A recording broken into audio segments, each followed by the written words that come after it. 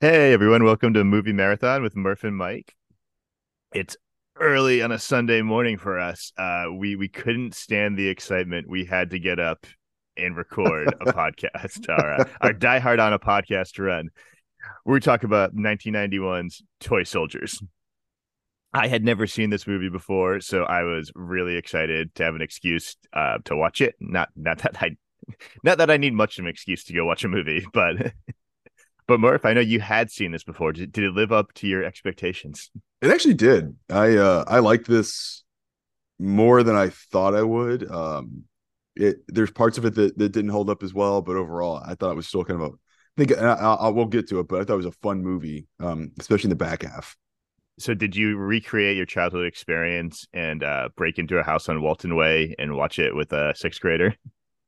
No, I did not. Yeah, so that was. I think I saw this when I was probably like 9 or 10. And I saw it as a sleepover. And this was preceded by. This is what we watched before we fell asleep. Which, yeah, I was And going to say 9 or 10 feels a bit young. yeah, I think we're going to talk about that too for kids and when who this movie is for. But I watched it after I ate a bunch of pizza and we played with the Super Nintendo Super Scope. So that was which was very disappointing venture. So The pizza or the super scope? it was Little Caesars Pizza, so that wasn't too bad. But it was the Super Scope is definitely not. It was definitely one of those half baked. Hey, we made a cool peripheral for a game system devices that just never delivered. And I remember the games with it weren't that good. So no, I was very disappointed in the uh, Super Scope. and now the Little Caesars pizza, was it as good as the time we ate it off the back of Jay's trunk in a Like random, rural Tennessee. yeah, like a random place in Tennessee? I don't think it was as satisfying as when we did that, but it was a pretty good pizza. Okay. All right. I'm glad we get that important business taken care of at the start of the Well, so you podcast. so you never saw this. I guess that's kind of. I actually think that's a key distinction is um seeing this as a kid. It probably made me a little more open to it and interested in it. I could also see watching this with no context as an adult. You're like, yeah, okay, all right, don't get it Yeah. completely, but I'm glad you at least you found some. I think you found some parts you liked. No, I did. And I also, so I was not concerned. I was curious, having not seen it and not having that nostalgia for it, where I would land. But I think Sean Astin being in it, and then I'm a big Star Trek: The Next Generation fan. So Wil Wheaton being in it kind of did hit that nostalgia button, and I guess Lewis Gossett Jr. as well. But you kind of see those people who you recognize from so many things from your childhood. You kind of just automatically fall into that nostalgia. Oh, it's like fun to see them doing something else. But it's an interesting movie, and it's like the pitch is almost all right. What if it was the Goonies, but really violent, and we kill some of the kids? Um, that would be a pretty good description of what it is. It does feel weird that it is like 10 years on. Oh, not 10 years on. It's like 8 years on from the Goonies, which is a little strange. I was gonna ask you what is the personal earring policy on the Starship Enterprise? How nerdy of an answer do you want? Because I want you to go de- as weird and nerdy as you can go. definitely supported if you are a Bajoran expressing your culture. I'm not sure how it falls if you're just a lowly uh acting ensign promoted because you're a huge nerd who knows not a lot about starship design. But I don't think Wil Wheaton was getting away with the long dangly cross airing under Captain Picard's watch. I'll say No, that much. I don't think so either. I think he would probably not be cool with it. Also on Star Trek, he fortunately attempts a New York accent, significantly less, or I guess New Jersey accent. Wait, on Star Trek? No, I'm saying he does Oh, in not do this. that. Oh, So yeah, yeah. I it's was like, really? yeah, yeah. Yeah, it's So really bizarre. he got Reason he left really, the show. yeah, They got wouldn't let him really do into the the New Jersey character. accent anymore. Oh, that's a shame. Yeah, so he played well. So I guess before we hop into that, sorry, I went super specific on like one detail of this character. Um, well, so Another fun thing about this, I guess, to tie back to our childhoods, is this is directed by Daniel Petrie Jr., who his other big movie of the early '90s was In the Army Now, and I do have to think I rate Toy Soldiers higher than the Pauly Shore classic. I have not seen In the Army Now. Really? In a long time. Sorry. Okay. I've seen In the Army Now several times when it's played on HBO a ton. Oh yeah. Yes, as is not surprising. I will admit to in this era, probably like 93, 94, 95, 96. Very much enjoying Pauly Shore movies. Like saw Biodome a bunch of times. So That was if in 1995 I had known Toy Soldiers was by the In the Army Now guy, I probably would have watched it much sooner. yeah. I guess But I I would dropped the agree with you. ball This is much better now. This is Toy Soldiers is much better than In the Army Now. significantly better. Having not seen In the Army Now in multiple decades, I am guessing that to be the case. You are correct. You are correct. Well, how did this do at the box office? Because it's Not great. all right. It was Uh, like was it 10 million? fif- Yeah, 15. 15 at the box office, 10 million budget. And I mean, so not a complete disaster. Also, I mean, a 10 million budget. It's not like they're expecting. It's not like they spent 55 million on this, but I'm sure they were hoping it hit the zeitgeist right and be a big hit. Um, and it was not. And it did Uh, not. but it did finish slightly ahead of another 1991 movie at a military boarding school. Child's Play 3, only 14.9 million. Oh God. Yeah, I think of the boarding school movies, I think I prefer this over Child's Play 3 too. I mean, Child's Play 3 gets that shit crazy with stuff. So, whereas this, as much as the concept is out there, like it's a movie that like it's has a through line start to finish of a plot where like it's consistently themed at least like it never goes off the rails. True. That's true. Yeah. But to bring it back to this podcast, this 1991, this finished behind Hudson Hawk, Oh. finished behind Ricochet. Well, yeah, that makes sense. Yeah. Um, and then we got to go like way up. But it's fun looking at the box office for 91 just because it's just like so Well, many movies of my childhood that that just Hudson Hawk, makes me fun to look at the list. I mean, Hudson Hawk was a massive flop, but it still made almost $100 million, I think. Um, Internationally. Maybe I would say, yeah, internationally, maybe it's 17 million domestic, which I mean, at that time, I think was the much bigger deal. And that was 65 million. Jesus. All right. We got to be Yeah. careful. We'll start talking about Hudson Hawk for an hour. I do enjoy talking about the business side of it. Well, so to your point, this, and we're going to talk more about it, but it's weird that this is a kid centric movie. All the main characters and really all your focus point throughout the movie are children. They're probably, like 17's the oldest, maybe. And yeah, I mean, high it's a school hard age. R. Yeah. It is a very hard R movie. Yeah, it's a little hard to get back into that mindset of the time. Hollywood just made more R-rated movies at that Yeah. time. If it was like a good action movie, it seemed to be that it was guaranteed it was going to be an R movie. Like right, and that all of Arnold's stuff was an R, unless it was like Kindergarten Cop. yeah, and so it's in hindsight, it's a little easy to nitpick and be like, well, why wasn't this a PG-13? And it's about like a bunch of kids at a school, and it would not. I don't know if we want to go too deep into kids at schools with guns, and how that's aged. Probably not. But it feels such an easy. Well, you talked about like the Goonies, but other movies, throughout the '80s, similar to that, with like just a group of kids, a group of friends, kind of on their own, playing more kind of adult situations. It seems like a perfect step up from that. And you go after the teen audience who would want to see, oh, like what would it be like a group of kids?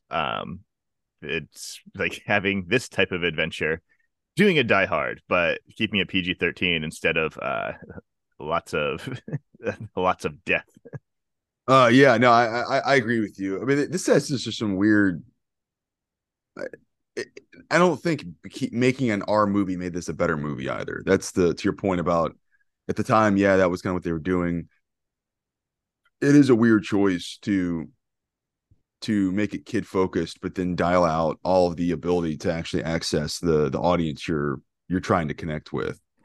Yeah, it's almost the it's flawed from the conception because I if you do go PG-13 and take out some of the violence, you kind of take some of the teeth out of the movie, and you maybe it's already casting it with a bunch of kids. It's already I was before we started recording, I was saying I had a hard time fully suspending disbelief on this one in that I was not. I mean, they do. One of the kids does die, and we'll go into that. And it's your background. Yeah, you kind of know. Well, they're not gonna. Hollywood did not go and make a movie about, or I would have heard more about this if they like execute a bunch of these kids during this hostage takeover. That just seems unlikely. That's where this movie is going. Uh, so it takes a little bit of the teeth out of it there already. And then if you already don't make it an R, I don't know, maybe you start pushing too deep into cheesy Disney villain territory where they're trying to be a bad guy, but you don't give him anything bad to do. I don't know. I don't know. It's almost like the concept Yeah. doesn't work. That to be R rated, or I guess I'm saying they need to start executing more kids. They really need to fucking buy in on what they're doing, or they need to back off. Well, so to that point, I looked it up while you were talking about it. Well, I was rambling. Yes, I was ignoring you. No, you are right. It does feel like, well, if you're gonna do it, go big. If you're gonna go R, go all the way R. Um, Maybe have some scenes of Kali in Colombia where he's killing other people. He's throwing more judges out of helicopters. Have more fun with that.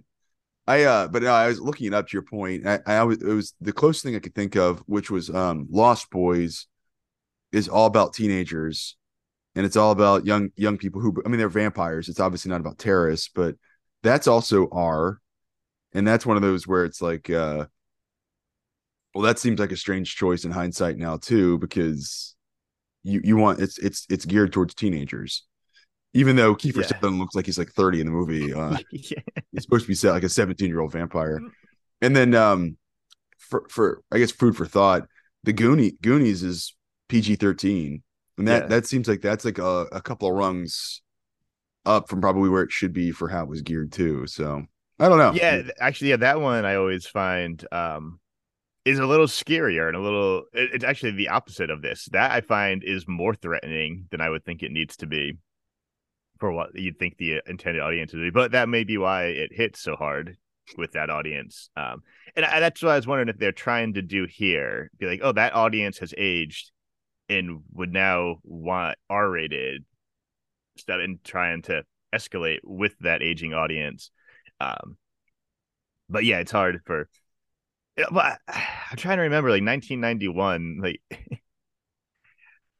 I don't know, were the kids were like a 15-year-old going to go to the movie theater and see an R-rated movie? Like I don't. It seemed like that would be a difficult sell for most 15-year-olds to pull off. I agree. I think I went to go see Con Air with my mom, which that sounds cool. Um, in theaters, and that was R, I believe. If it Yeah, wasn't, I'd be shocked. I also saw that in theater with a couple friends. Forget exactly who, but people you definitely know. But my mom took us, and she sat like 10 rows behind us and let us like. So, like we kind of saw like, but that was nice. But I got to talk to her. I was like, was there like a conversation? Did you just take us, or did like you have to talk to everyone's parents, or like That's I actually would like to know because I feel like that is a good question. And we're gonna touch on it probably later on with when we do Skyscraper. But like all of the modern action movies, for the most part, they're either a hard R for a good reason, or it's like The Rock yeah, trying to kind of either. walk that line of I got to keep it PG-13 so it's accessible, but Well, I exactly get what to we're talking do about big for the stuff. for the box office. They're either going John Wick hard R, and that's the Yeah, selling point, yeah, or they're keeping it PG-13 so everyone can go see it.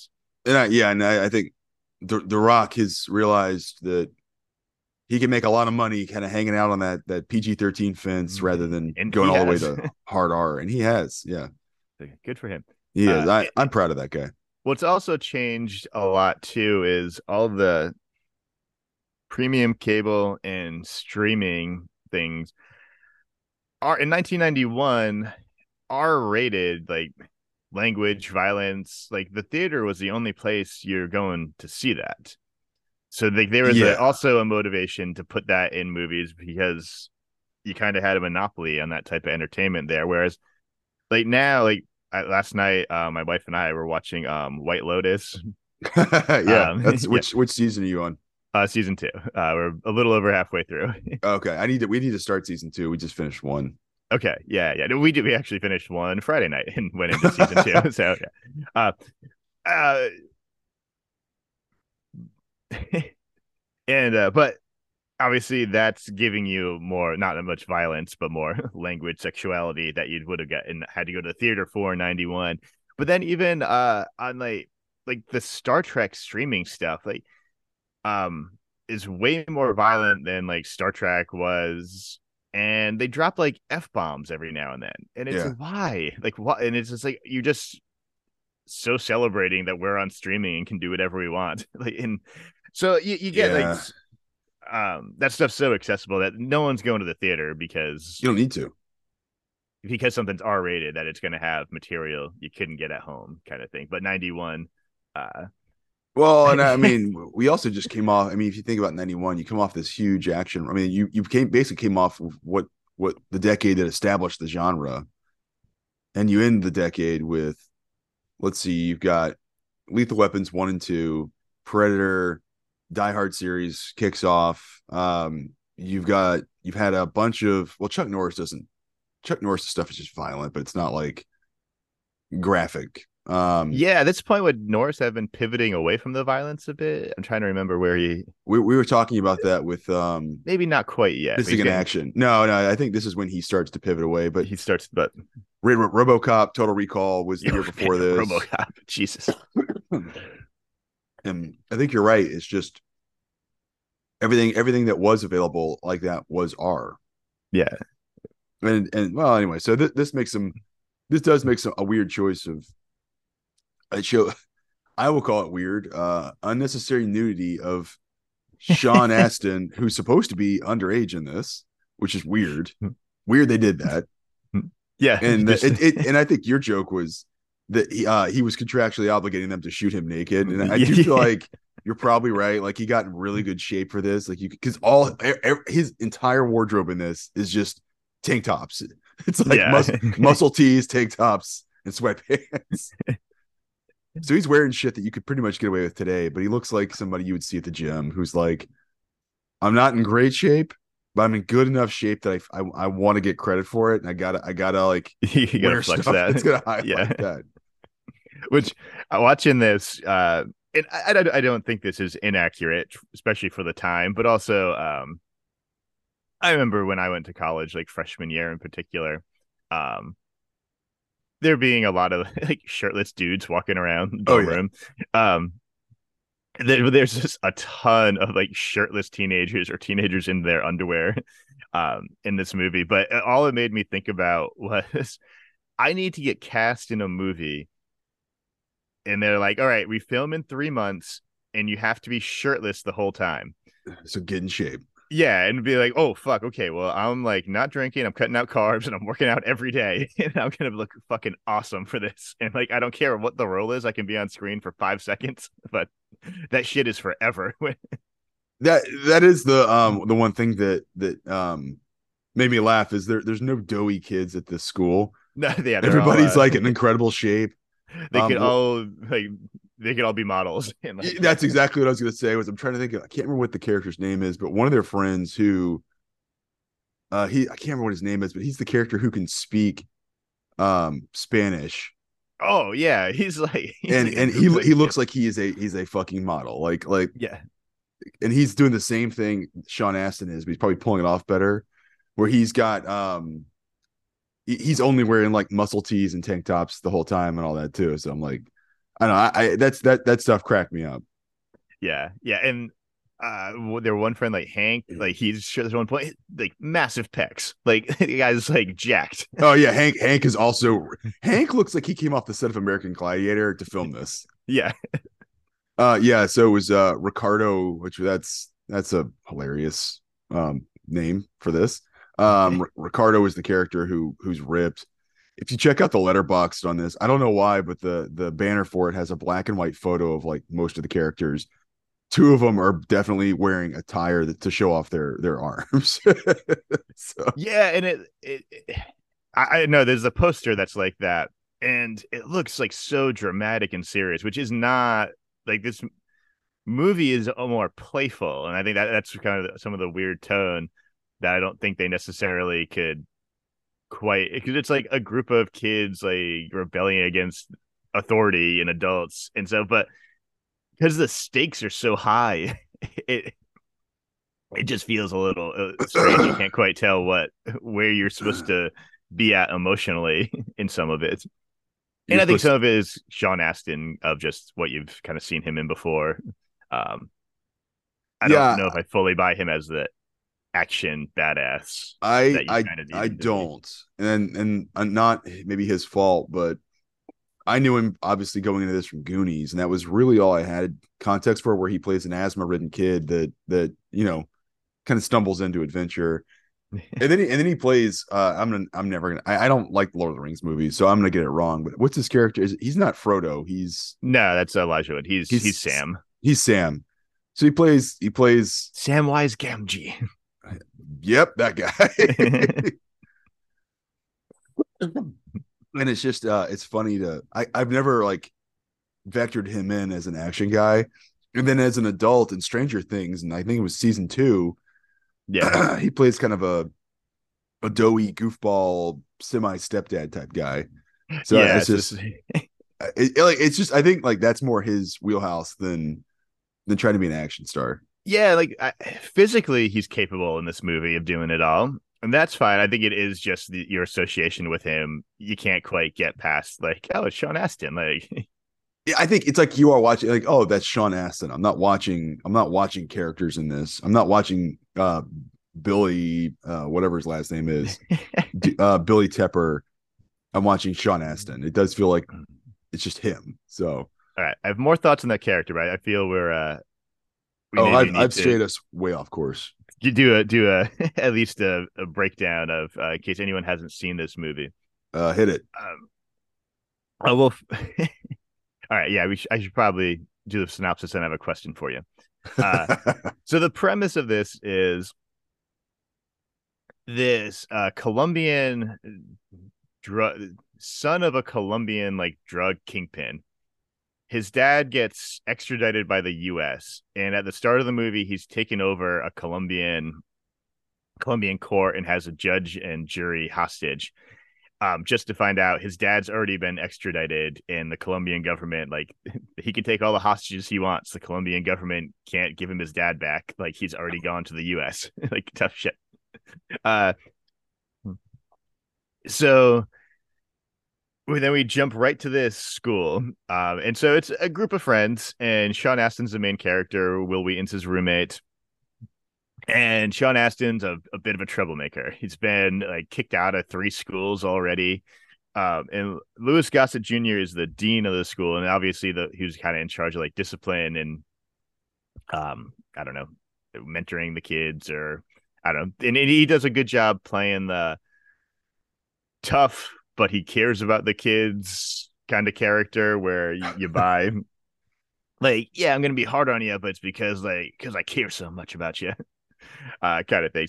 So Sean Astin gets in trouble. A lot. So you get a lot of interaction, but then um you find out the son of a US judge who is overseeing the trial of this Colombian drug kingpin. They realize he's in danger, that the cartel may come try to kidnap him to hold him hostage because apparently that's their MO. just taking Yeah. hostages and making demands. All right, keep going. So they take him and put him Sorry. to witness protection, and so he's gone. So in keeping with so the bad guy's named Callie, and in keeping with his inability to plan things out in a timely manner, he comes and takes the school over, looking for this one kid who's already gone. Similar to how in the beginning he takes all these people hostage and his dad's already gone. It's just very funny, like consistent through line theme that like he can't do this right. Yeah, he is not good. I would argue Uh, Kali is bad at his job. but so they take the school hostage, and there's some pretty good stuff of um like doing the head count every hour and things. So they really set up roadblocks and obstacles for how like the kids are going to try to fight back against this. Um, but then they figure out how to try to get information to the outside, kind of put uh cause problems for the terrorists and their plans. They spit in some sandwiches that they bring the terrorists. uh, really, Sean Astin really showing what a bad boy he is there. Would you call this the Great Escape of like kids Great A Escape? little bit, it is. It is. You have a lot of more personalities in this, and Except it's Sean Astin has like almost all the attributes of like Garner and McQueen. yeah, like he's like five of those characters rolled into one. Yeah. But the terrorists are taking the school, and man, now see, I feel like I'm lost in the weeds here because there's this bizarre subplot where Wil Wheaton's character, his dad is the head of the New Jersey mafia, and through back channels, he reaches out to like this Colombian drug cartel and tells them like, "Hey, like we know each other. I want you to let my son go." But that sets off this whole chain of events where the Callie's father ends up dying in prison. So now there's nothing for him to like go on. And so the army there's like, well, shit, he's got nothing now. So he might just start killing people. So they have to raid, and the kids have to time up their plan to sync with the army raids to fight back. And it all leads me to my question for you, Murph. That's why I can't wait. I can't wait. Is this really a Die Hard ripoff? It has some very clear Die Hard moments. I don't actually think it is. I think to your point, it's got too many characters in the I don't know. That's what I come back to was Andrew Divoff, who we saw actually in our last movie in Yeah. he was a henchman in Air Force One. He plays Kali.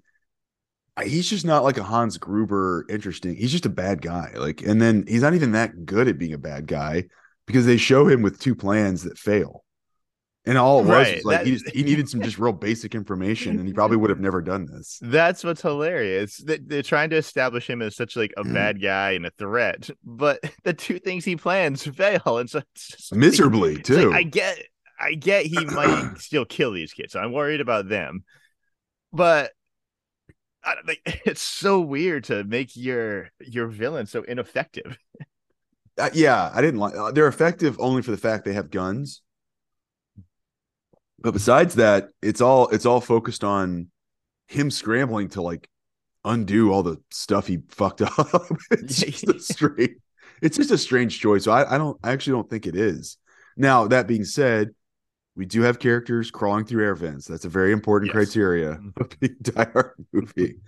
And you have some proxies for I think you said it. Wil Wheaton is he supposed to be kind of the Ellis proxy to show that how serious this is? Not really. But and then Louis Gossett Jr. is kind of the Carl. What's his name? Reginald Vell Johnson. Of the guy on the outside who's the friendly, even though maybe everybody else around him doesn't have the hostage's best interest at heart, or he's the one kind of saying it's like, no, like we can trust him. We got to give him a chance.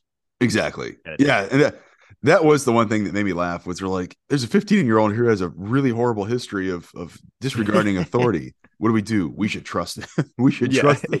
He's gonna save about 100 kids from being shot. It's like, all right, that's a stretch. and they set Sean Astin up. What's his character's name? Billy Billy Tepper. Tepper. Um, as a bit of like the wisecracking, sarcastic John McClane-esque Yeah, true.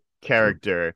It's just a little weird out of a teenager, and I obviously he doesn't have like the divorced, estranged wife and family like that, but he obviously has some issues with his parents. But we don't really get any backstory on that, and so like we find out his dad like owns the world's like third largest construction company, which Yes. apparently is so apparently the school has files on all these kids, and apparently that's one of the pieces of information in the file. Dad owns world's third largest construction company. Yeah, I did like that. That they're going through and they're like, "Your father's a senator. Your father's in the mafia. Your Yeah. father is a construction guy." It's like there's like a LinkedIn post for everybody's personal records at the school. uh, so I just wish we had gotten something of what Sean Astin's rebelling against. Like what? Like They kind of set it up that they imply his parents are divorced, and so I think they're trying to just say divorce fucks kids up. But I'm like, and like, okay, yeah, and like neither obviously he doesn't live with either of them, so yeah, he's maybe just angry like neither parent wants him and just keep shipping him off to boarding schools or that something. that's kind of the I think they're trying to message that. So I'll buy that. That's their angle. And I almost thought either with John Astin's character or Wil Wheaton's character with because the Kali the bad guy is it Callie? I'm not I'm gonna call him Collie. okay. I think you hear it both ways. Okay. Uh they kind of have a little back and forth. And I thought with one of them, there's going to be something because Kylie's trying to like save his dad. And it feels like, and the fact that they make him like ineffective, it feels like there was a real opportunity there of like, oh, I can never live up to like, I'm doing this to impress my dad. I can never live up to like his standards. And it felt there was something there with either of those characters of like having like father issues and maybe like connecting or doing Like something. And like, there was a good opportunity for them to do it, and they fail. and I'm curious if that what could have been in like the script or like a deleted scene that maybe just didn't fully work or didn't add anything or like something. But it felt like there was something there that I kind of thought would have helped the movie. Of and maybe it also helped explain like why maybe he gets like a soft spot for one of these kids. Yeah, I think that's a good point, and it would have been an opportunity to maybe instead of having the weird setup, which we're going to talk about, the importance of computer chips in this later. Yeah, But I think that would have been a better ending was that they somehow have connected over trying to win over their parents or to your point, like there's some sort of personal two or different sides of the same coin type of thing. yeah, And exactly. they really kind of squander that. It's weird, like they keep having these opportunities in the movie to make this a deeper, more interesting movie, and they skip them every Yeah, time. yeah, like give the villain a personal motivation and backstory a little more, and get learn more about one of these kids. But like the kids can try to use it against them. I don't know. I just I would argue this movie has spoiled rich kids both on the good guys and the bad guys side.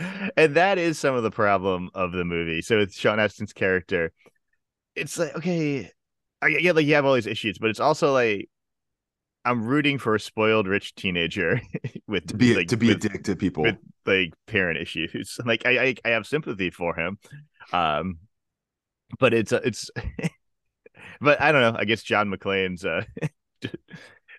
like semi-divorced alcoholic cop. That's not the most. Not the You're really most running on Bruce. sympathetic. You're really running on Bruce Willis's charm there. So Yeah, he's not the yeah, most. it's Well, fair. you are. I guess you are. You're right.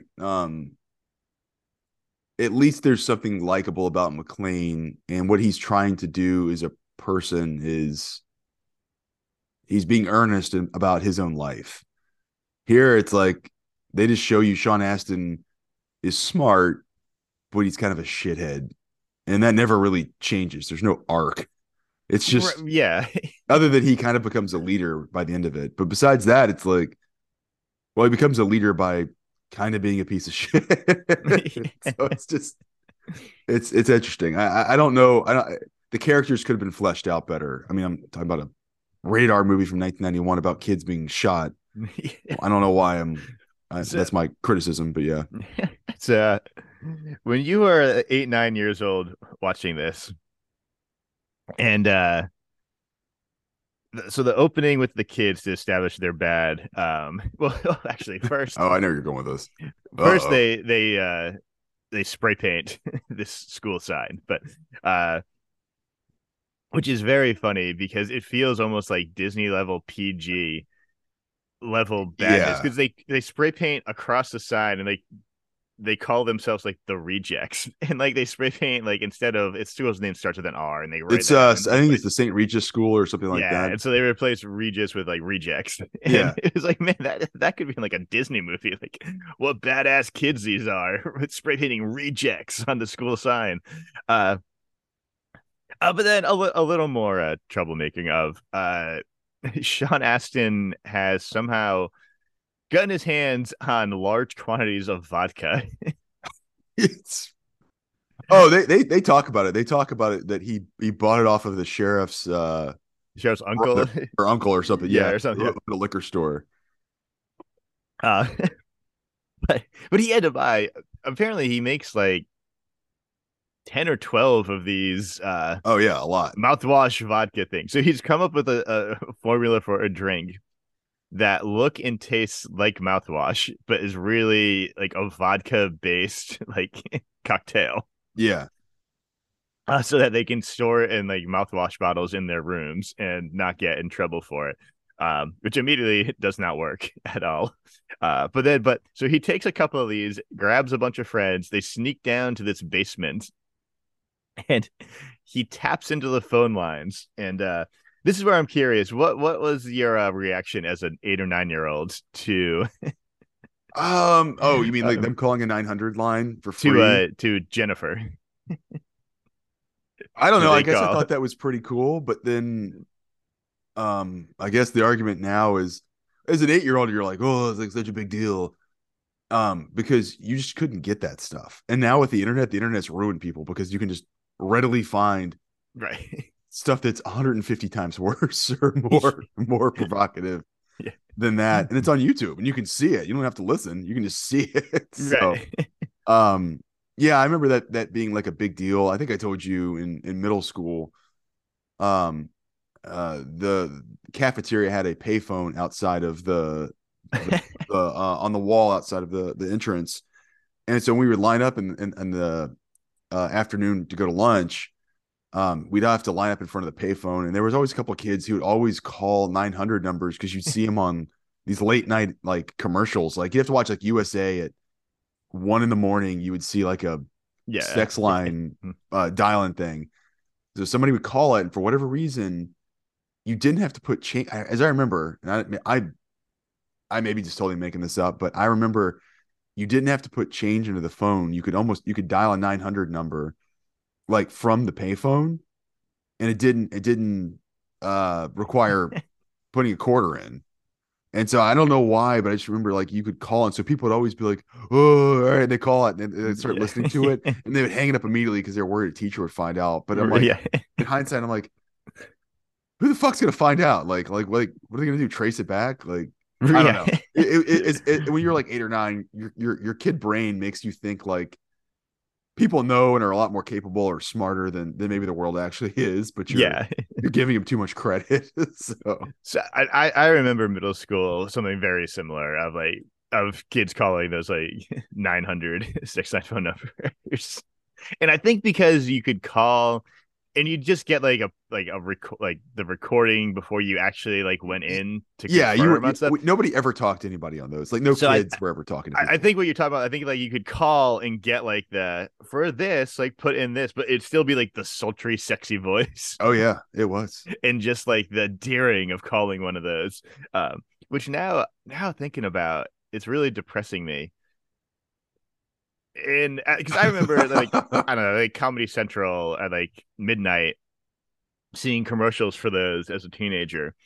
And Oh now yeah. all I can think about is like how depressed some like 35-year-olds Oh dude yeah. had to Calling that be must have sucked. to call at to like 1 in the morning to be calling, being that lonely of I am gonna call this 900 sex line number um I mean I guess now we have porn.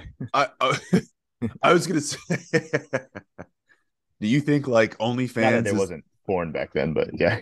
well, you just couldn't get it. Like if you were a kid, But it it's not wasn't that so readily available. Yeah. yeah, and I'm not saying kids should see it, but I'm just like if you're a teenage boy, that's like one of your objectives in life at that age. It's just like I gotta see a naked woman or a naked person. Like I gotta do it. Right. Yeah. And there are all these like roadblocks in Yeah. front of it. And so it was like a rite of passage in some ways of like how you do it. And took it took the collective work of many 12-year-olds to accomplish these things. Oh, Uh yeah, I remember going to a kid's house and I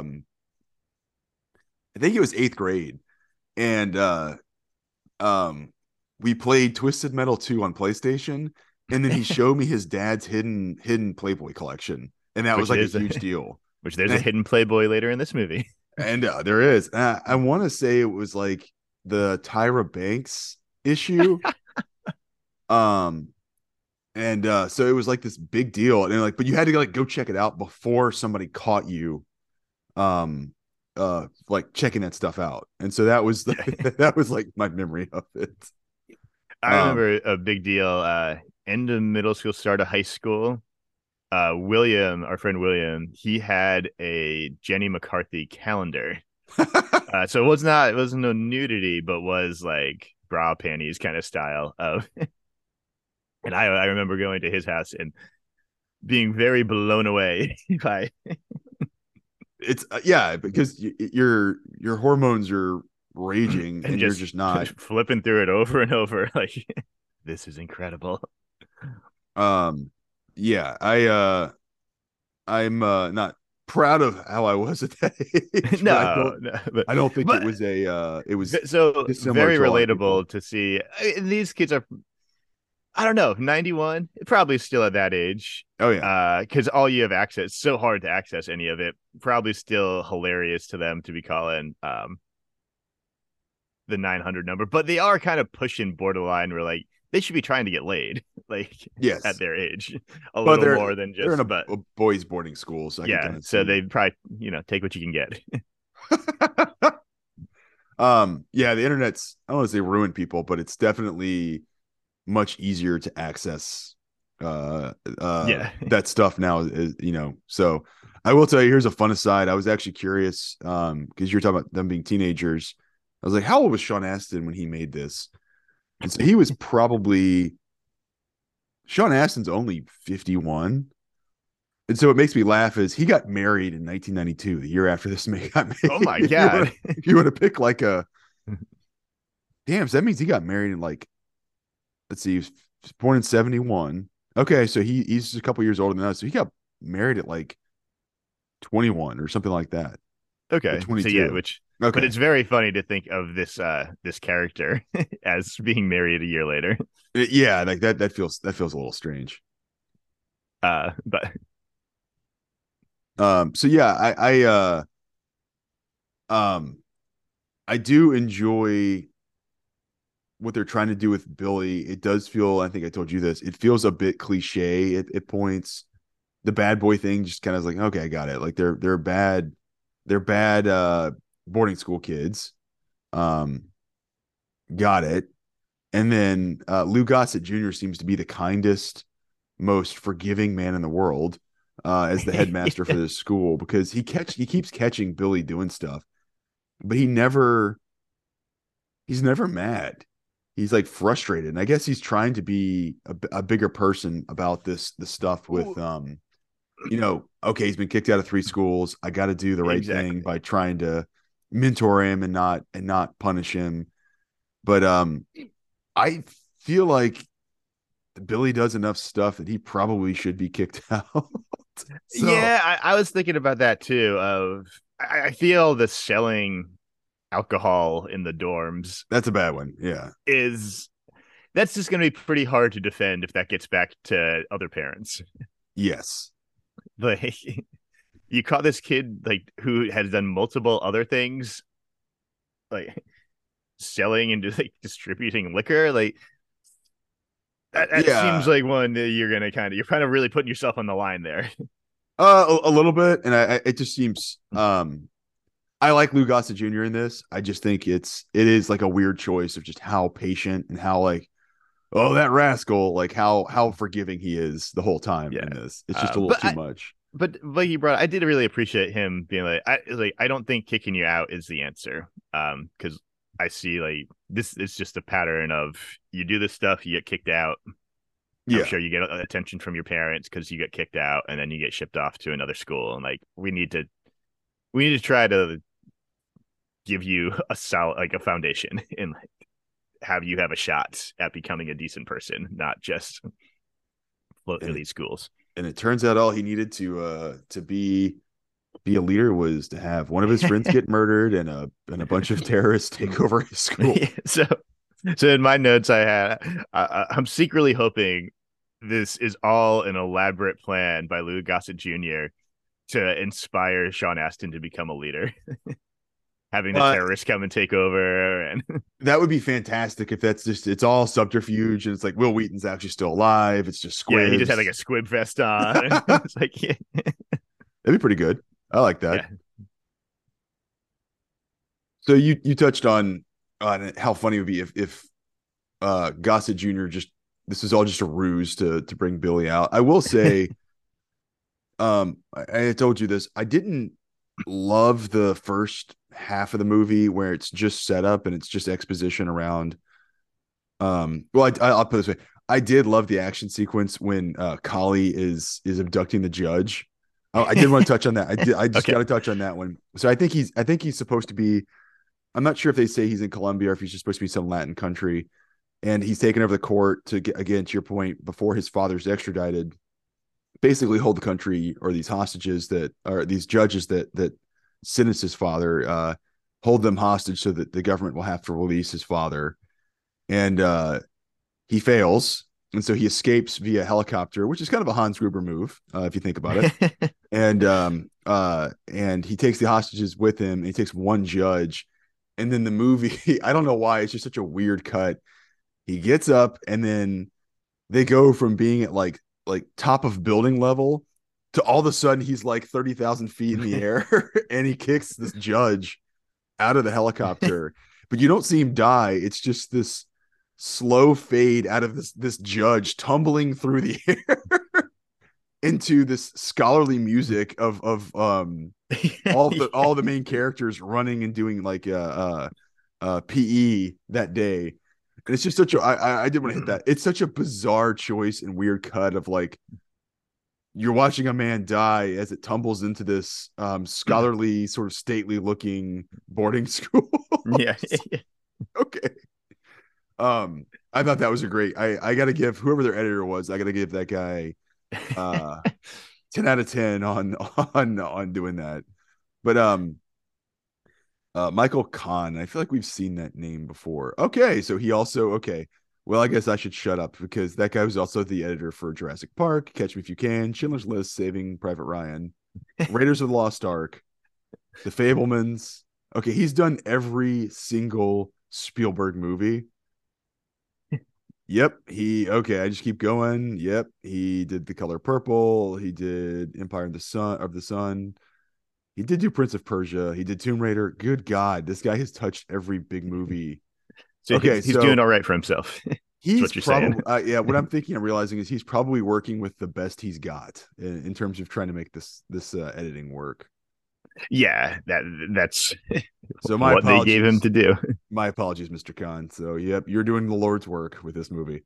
Um but I did really like the second half of once the terrorists have taken over, and some of the character stuff was really fun. And I thought it does a pretty good job building tension. One of Kali's rules is the kids have to be, and this is I laugh every time they talk about this rule, but because I'm like, you're not going to get 100 kids to do this shit, but they make them on the hour every hour go into the the cafeteria, and then the actor, I can't remember what his character's name is, which we need to talk more about what his character choices are. Michael Champion, he plays like the sidekick of Kali, and they make them count every kid to make sure that they've not escaped or that they're accounted for, and they know basically that they're keeping tabs on their hostages because that's going to be the only thing stopping the military from coming in.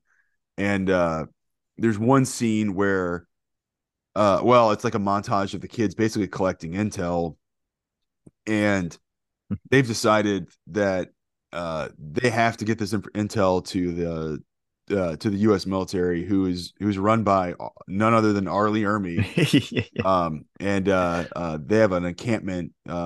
It seems like it's a few miles outside of the school, and so it's a fun and really pretty good tension builder of right at the start of the hour after they've done the counts, Billy escapes and he basically has to make it across the campus and out of the perimeter without getting caught by the guards, the terrorists that are on the roof overlooking. So they do all these distractions and he gets out. And I just enjoyed all of that because it actually built some stakes, and there's a ticking clock that if he doesn't get back in the hour, in theory they're going to kill a hostage.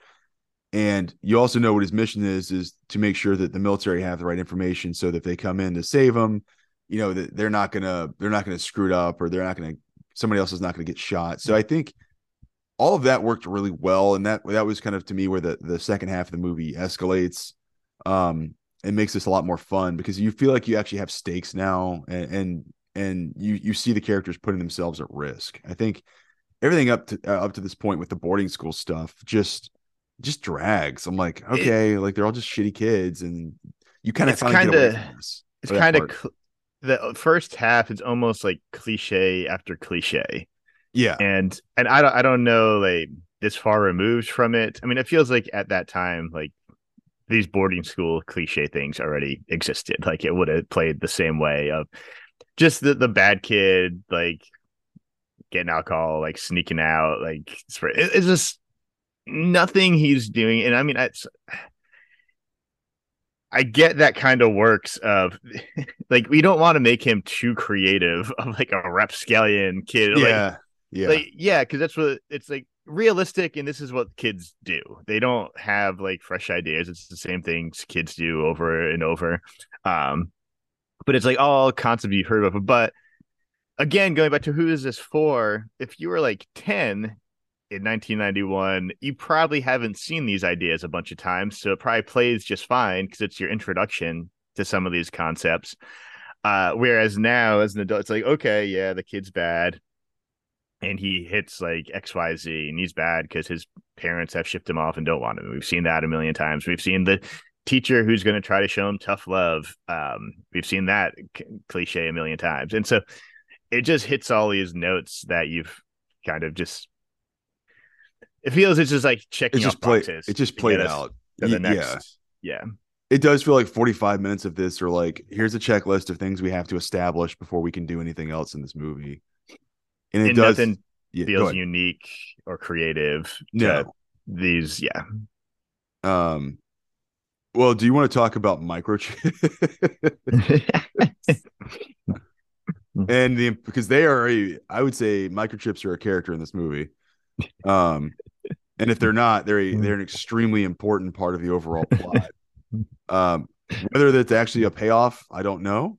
I love your note on how little of a payoff it is. It was disappointing. It was very disappointing. They really build it up and spend a lot of time on it. So it also okay. So they line the school with explosives, and maybe I didn't pay enough attention. To your in your notes, you had it was C3, not C4. Yeah, they show him plugging like a detonator into a block of I assume it's plastic explosives, and it just says C3, and I'm like, I'm sure I'm sure C3 is a real explosive, but it just made me laugh that it felt like it was knockoff C4. Like they couldn't even get C4 for the movie. Now Now I kind of want to look up C3. I just did. It's called Composition C3, and it is real. But it's weird that it's C3 because I feel like at this time in movies, another cliche was bombs were always C4. Yeah. Um, so yeah, that did make me laugh. Go ahead. So Okay. sorry, you're talking Wow. about the So I'm looking this up. explosives There's like C2, C3, C4, C5, C6, and I guess it's all a different like it's a different combination of of chemicals. chemicals and elements. So I guess if you really dug deep into this, it would probably have some kind of meaning, and I'd be very curious if that like it actually makes sense of like, oh, of course you'd use C3 when you're freaking bombs around a school for like these reasons. Yeah, it made me laugh. It made me laugh. And well, Yeah. to your point, there is some other logic stuff that might be doesn't fully work here with the bomb. So the bomb's wired all around the school with plastic explosives. So basically, and then there's a kill switch on Kali's arm. It's like And duct tape to his arm. yeah, I was like, that's gonna hurt Like, like yeah, it's constantly. It's like, did you shave your arms or because that's gonna rip everything out when that thing comes off. And so he never takes it off. And which this will also go back into our timeline of this movie could be a 2 week story or it could be a 2 day. It's never clear yeah. how much time has elapsed. But Kali never takes it off, and the theory is it looks like it's just like a garage door opener with a light. Yeah. And he can just press the button at any time and it'll detonate the entire school. Basically, it's a It also seems like there's not like a panel you have to open or nope. anything. It really seems to be really easy to like bump that into something and set it off. And yeah, that's a good point. Yeah, that button, there's no protection around that button. Like he could be taking a dump and he turns to get some toilet paper the wrong way and he bangs his arm on something and Yeah, just yeah. kill everybody.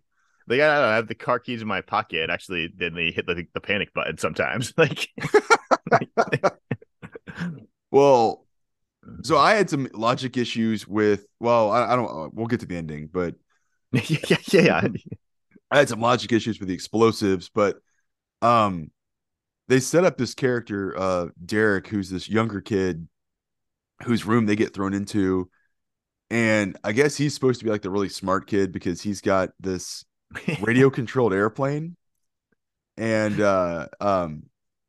they somehow uh I'm trying to think of how they figure all this. I don't remember how they figured all this out as to know what's in there, but the terrorists have this radio controlled device on their arm to detonate the bomb, and they somehow figure out that they can disable because he never takes it off. So the risk is you couldn't get it away from him to stop him from disarming or from setting off the bomb. So the only thing you could try and do is disable the bomb itself.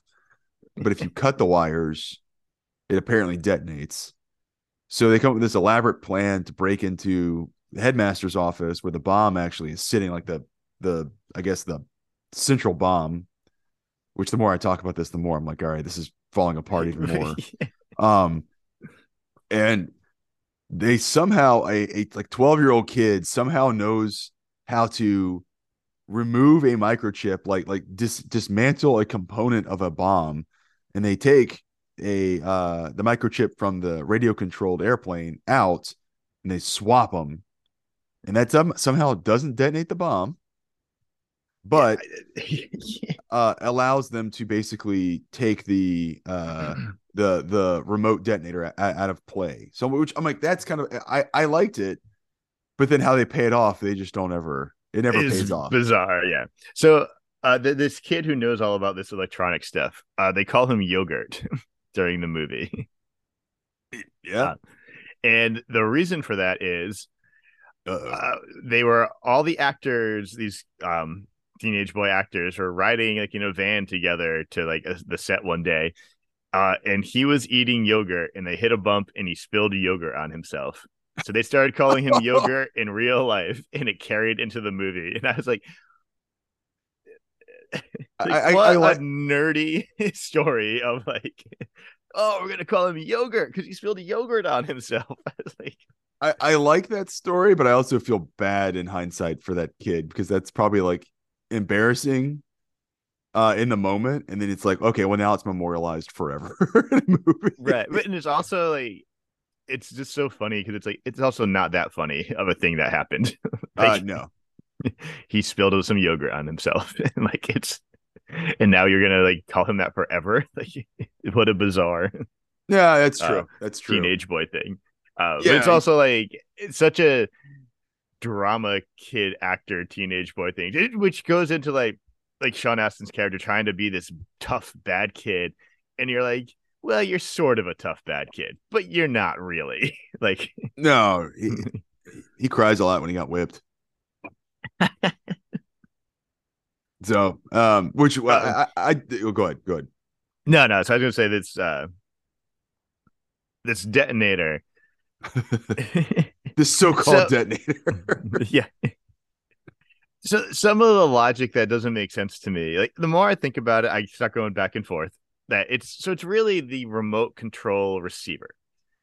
Yeah, So this kid's got a remote control airplane, and it's what communicates it's like from the the handheld yeah. controller into the airplane itself. It's like okay, so it's like a radio frequency thing. It's like okay, so I get that. He's got this garage door opener bomb detonator on his arm. It's gonna have a radio like chip communicator. It seems they really play fast and loose with like, well, yeah, they'd have to be the same. That's how that works. It's like I think there's more than one radio chip design out there. Yeah, it's a they go to a lot of effort It's to really make. good. The terrorists shop at the same Radio Shack that Yogurt does. Yeah, Radio Shack does seem to be just a convenient answer for a lot of stuff in this. Like, where did Billy get a phone that's like a workman's phone so you can actually plug into a telephone line? Oh, I got it at Radio Shack. Oh, okay, all right. Yeah, I thought that phone was going to come back too, Yeah, and it never does. I wonder if that's why they had Lou Gossett Jr. makes him destroy it at the beginning so that it doesn't come back later. Because I you're right, that felt would be too easy. It'd be too it easy to out. yeah, it felt there in that scene that he destroys the speaker Yeah. device he has so they can all hear it and like the speakerphone kind of device. But it felt like he never really got the phone itself. So I was like, oh, I think like that might still be working and he's gonna but then they make a point where they cut the phone lines early on when they take over and it's like I don't know what's happening. Like No, it felt like such a setup for something later with the it phone. did. And again, that was my frustration with the bomb thing was they make a big deal of like they got to get in there and stop the or they've got to dismantle or disable the bomb and the wireless receiver. And then the big finale it gets it's like they set it up and it's this fun payoff of Kali tries to actually detonate it, and instead they're in the headmaster's office. The airplane that he swapped the chip on just all of a sudden flies up in the air and starts it takes off, and so that's kind of like fun. Like okay, cool. You know Yeah. the Oh, kids have they won, outsmarted him. Yeah. but then he immediately can just rip the cord out of the bomb and it detonates, and I'm like, well, that's not good. Like that's a Right. shitty. It's like How they've orchestrated all this. He just has to walk 5 feet over to the bomb and detonate it. Like yeah, he doesn't need the remote control thing at all. and like that was my favorite part was like Louis Gossett Jr. Spoiler alert, he basically follows a special forces team into the school who's trying to uh, stop the terrorists during the raid, and he goes over. He's like, "Hey, what happens if he pulls the cords out of the bomb? It'll go off." Okay, it's like then why fucking by that logic, it was like, well, then he could have gone anywhere in the school and cut the wire Of or any ripped the of cord those, out. And I was yeah. like, so this whole plot of like disabling the receiver thing didn't really matter. It was just like it was Right. almost like something to Sean keep the Astin kids in. climbing through air ducts, getting Yeah, to the it's like headmaster's office, like doing parkour out of the air duct and back into the bathroom and stuff. It's like, so none of that, none of like, it paid off. it paid off for 3 seconds. Yep. It Like, was like that. It reminds me of that episode of Arrested Development where they're trying to rescue George Sr. and they mark like a cooler, and it's like they mark the cooler that's labeled evidence. He's like, I'm gonna mark this cooler evidence and we're gonna use it as a decoy. Or Job says it. And Michael's like, why? He goes, it'll buy us some time. He goes, what's it gonna buy you? Like 3 seconds? And he's like, oh, you're right, I'm a failure. And I'm like, this scene is exactly, it's like a movie proxy for that of like, what did it buy you? Well, I bought you 3 seconds. And then Yeah. basically they would have lost if it wasn't for Lou Gossett Jr. jumping through a window and shooting Collie. It's Right. Well, crazy.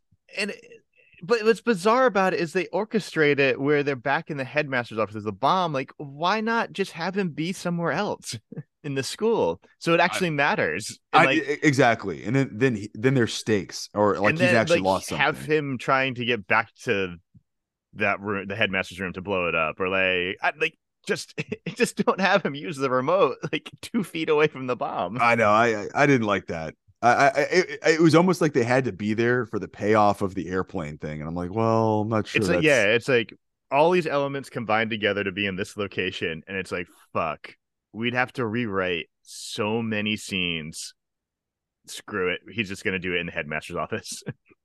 yeah. It's just a lot of choices that felt kind of wasted here, which is too bad. Um, yeah, I was looking up the writers. The writer has 3 writers on it, and it has this guy named William P. Kennedy, which this is his only credit. The director is credited as a writer, And then there's a pretty heavy hitter as and the then there's a third heavy writer. hitter. So I'm wondering if they must have had uh, script problems, and they kind of brought other people in at the back end to who punch this thing up and make it work.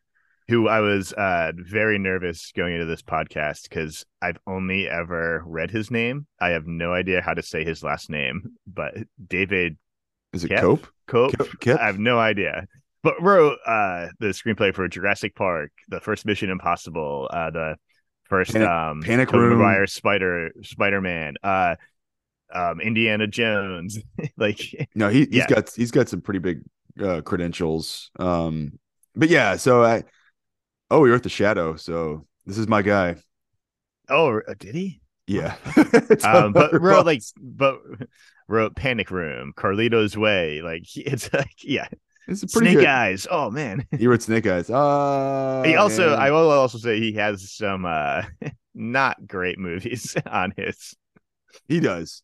Yeah, you're He right. did the wrote I've and I don't want to say these are all screenplay problems for him, but is obviously a massive Hollywood writer. Like the things I'm saying of like, oh, I don't think that's a good movie, are also big giant Hollywood movies, like the Tom Cruise The Mummy movie, or the He no, I was looking at he wrote some movie called it's a Ricky Gervais movie and it's called Ghost Town. And I was like, I remember this yeah. coming out, but I'm like, he Yeah. also directed that. So Oh wow, uh really yeah. interesting.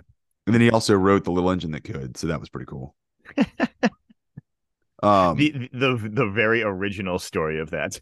yes, the and Wherever that story started.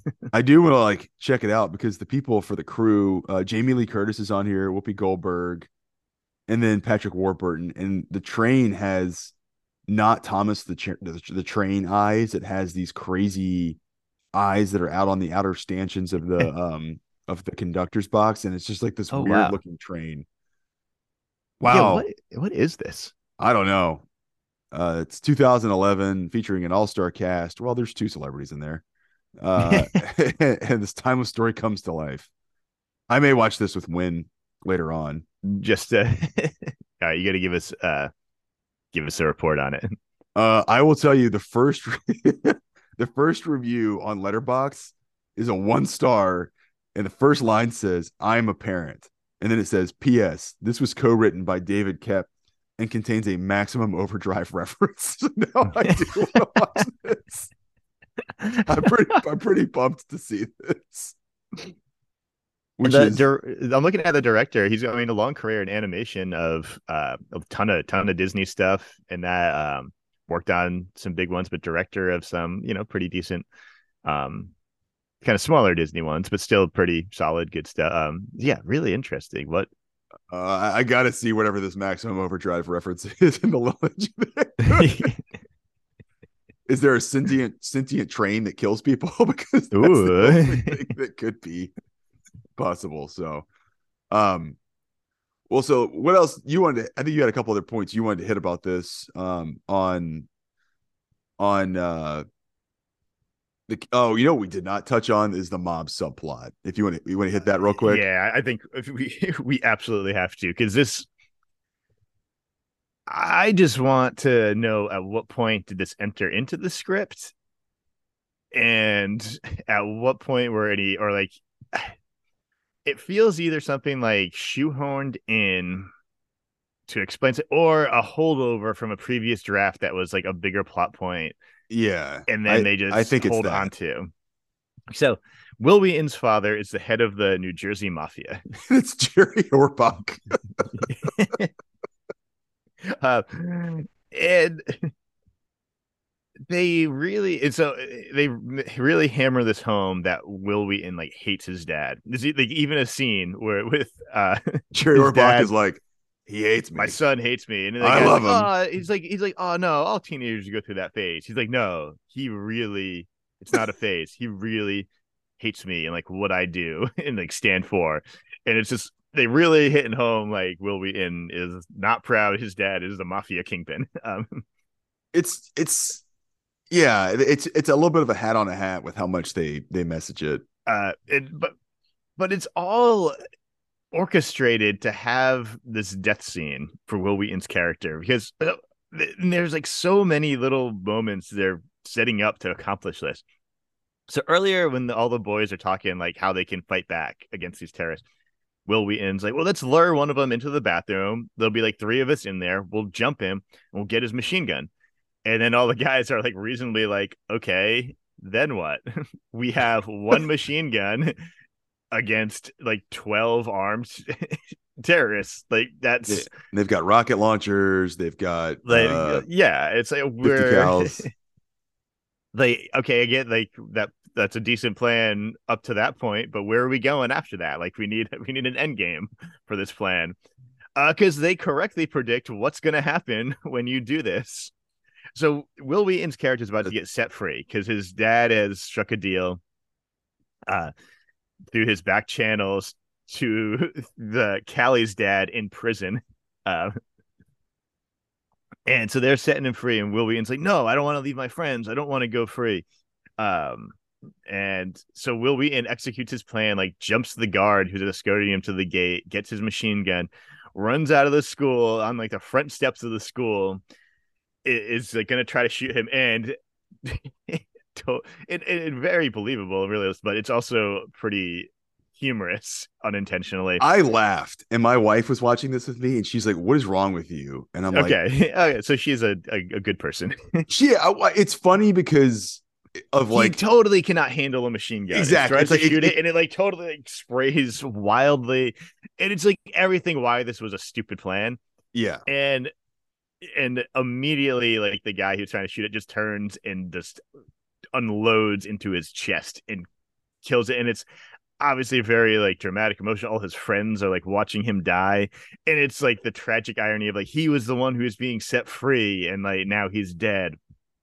uh and it's just like, but the movie works so hard to orchestrate this scene to happen and like sets you up of like, okay, he had to be the one who had the plan that he would jump the guard, and so you'd like believe him that like he thinks this is a good idea. He has to like, be like this backstory of his dad's in the mafia and can cut a deal with these drug cartel terrorists to get him Immediately, set free. immediately can get that deal done. Right, and it's done in like hours. Like, Yeah. It's like, so like they have to contact someone they have in prison who can contact them, who then has to be able to contact the dad, who then has to be able to contact the outside world and get a message to his son, who they have this like numeric code that they send out because they know like the communication's going to be that's a great monitored point. I had no into the idea. school that like, and Yeah. apparently they have a secret code they can communicate with. It's set free.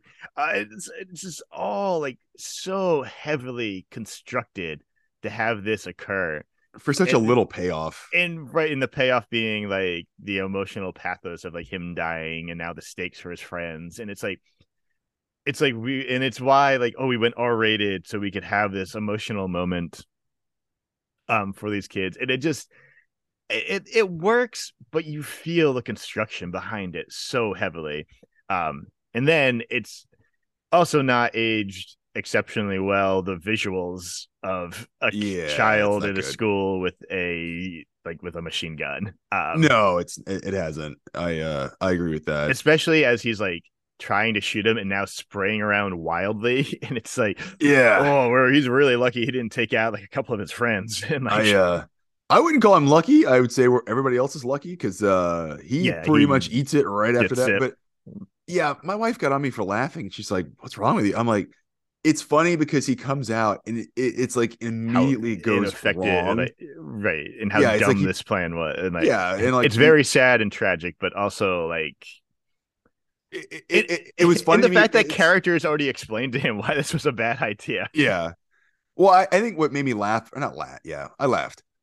What made me laugh about it was he comes out and the way they shoot it, it is literally like he's like almost like, well, I don't know what the fuck to do with this. He Yeah, just starts unloading and it immediately points it at the sky, and then like because like the kickback of it like knocks him yeah, back, and it's like, oh my god, like and so he's killed, and that becomes the motivating thing for that galvanizes Sean Astin's character Billy at the end to well, and I think it's also funny they don't even give him. This goes so poorly. They don't even give him like he got one, and then other guys take him out. Like that's a good point. he doesn't even accomplish anything. This was all a waste, which I get makes it more tragic and sadder that he's trying to be a hero and Well, just and like it but probably I don't know. I'm not sure if the messaging looks better, or not messaging, but this if it looks better for that character if he has actually killed somebody or not. I mean that I can see that I yeah, can see that going both ways. I'm like, oh, it's probably not great. right, Um, yeah, yeah. But but no, I didn't. I wasn't laughing at him being killed. It's just like there was something humorous to me about just like the way they cut and the way it's shot with there's our an film. absurdity to the Yeah, scene, and to I'm the like, visuals as yeah, well. and it is I think it sad. I did laugh after he is killed.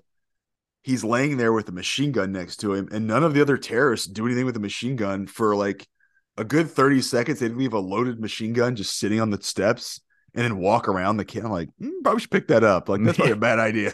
uh and I also think you laugh because it's a little bit you're seeing something tragic happen. It's like if you don't laugh, you cry.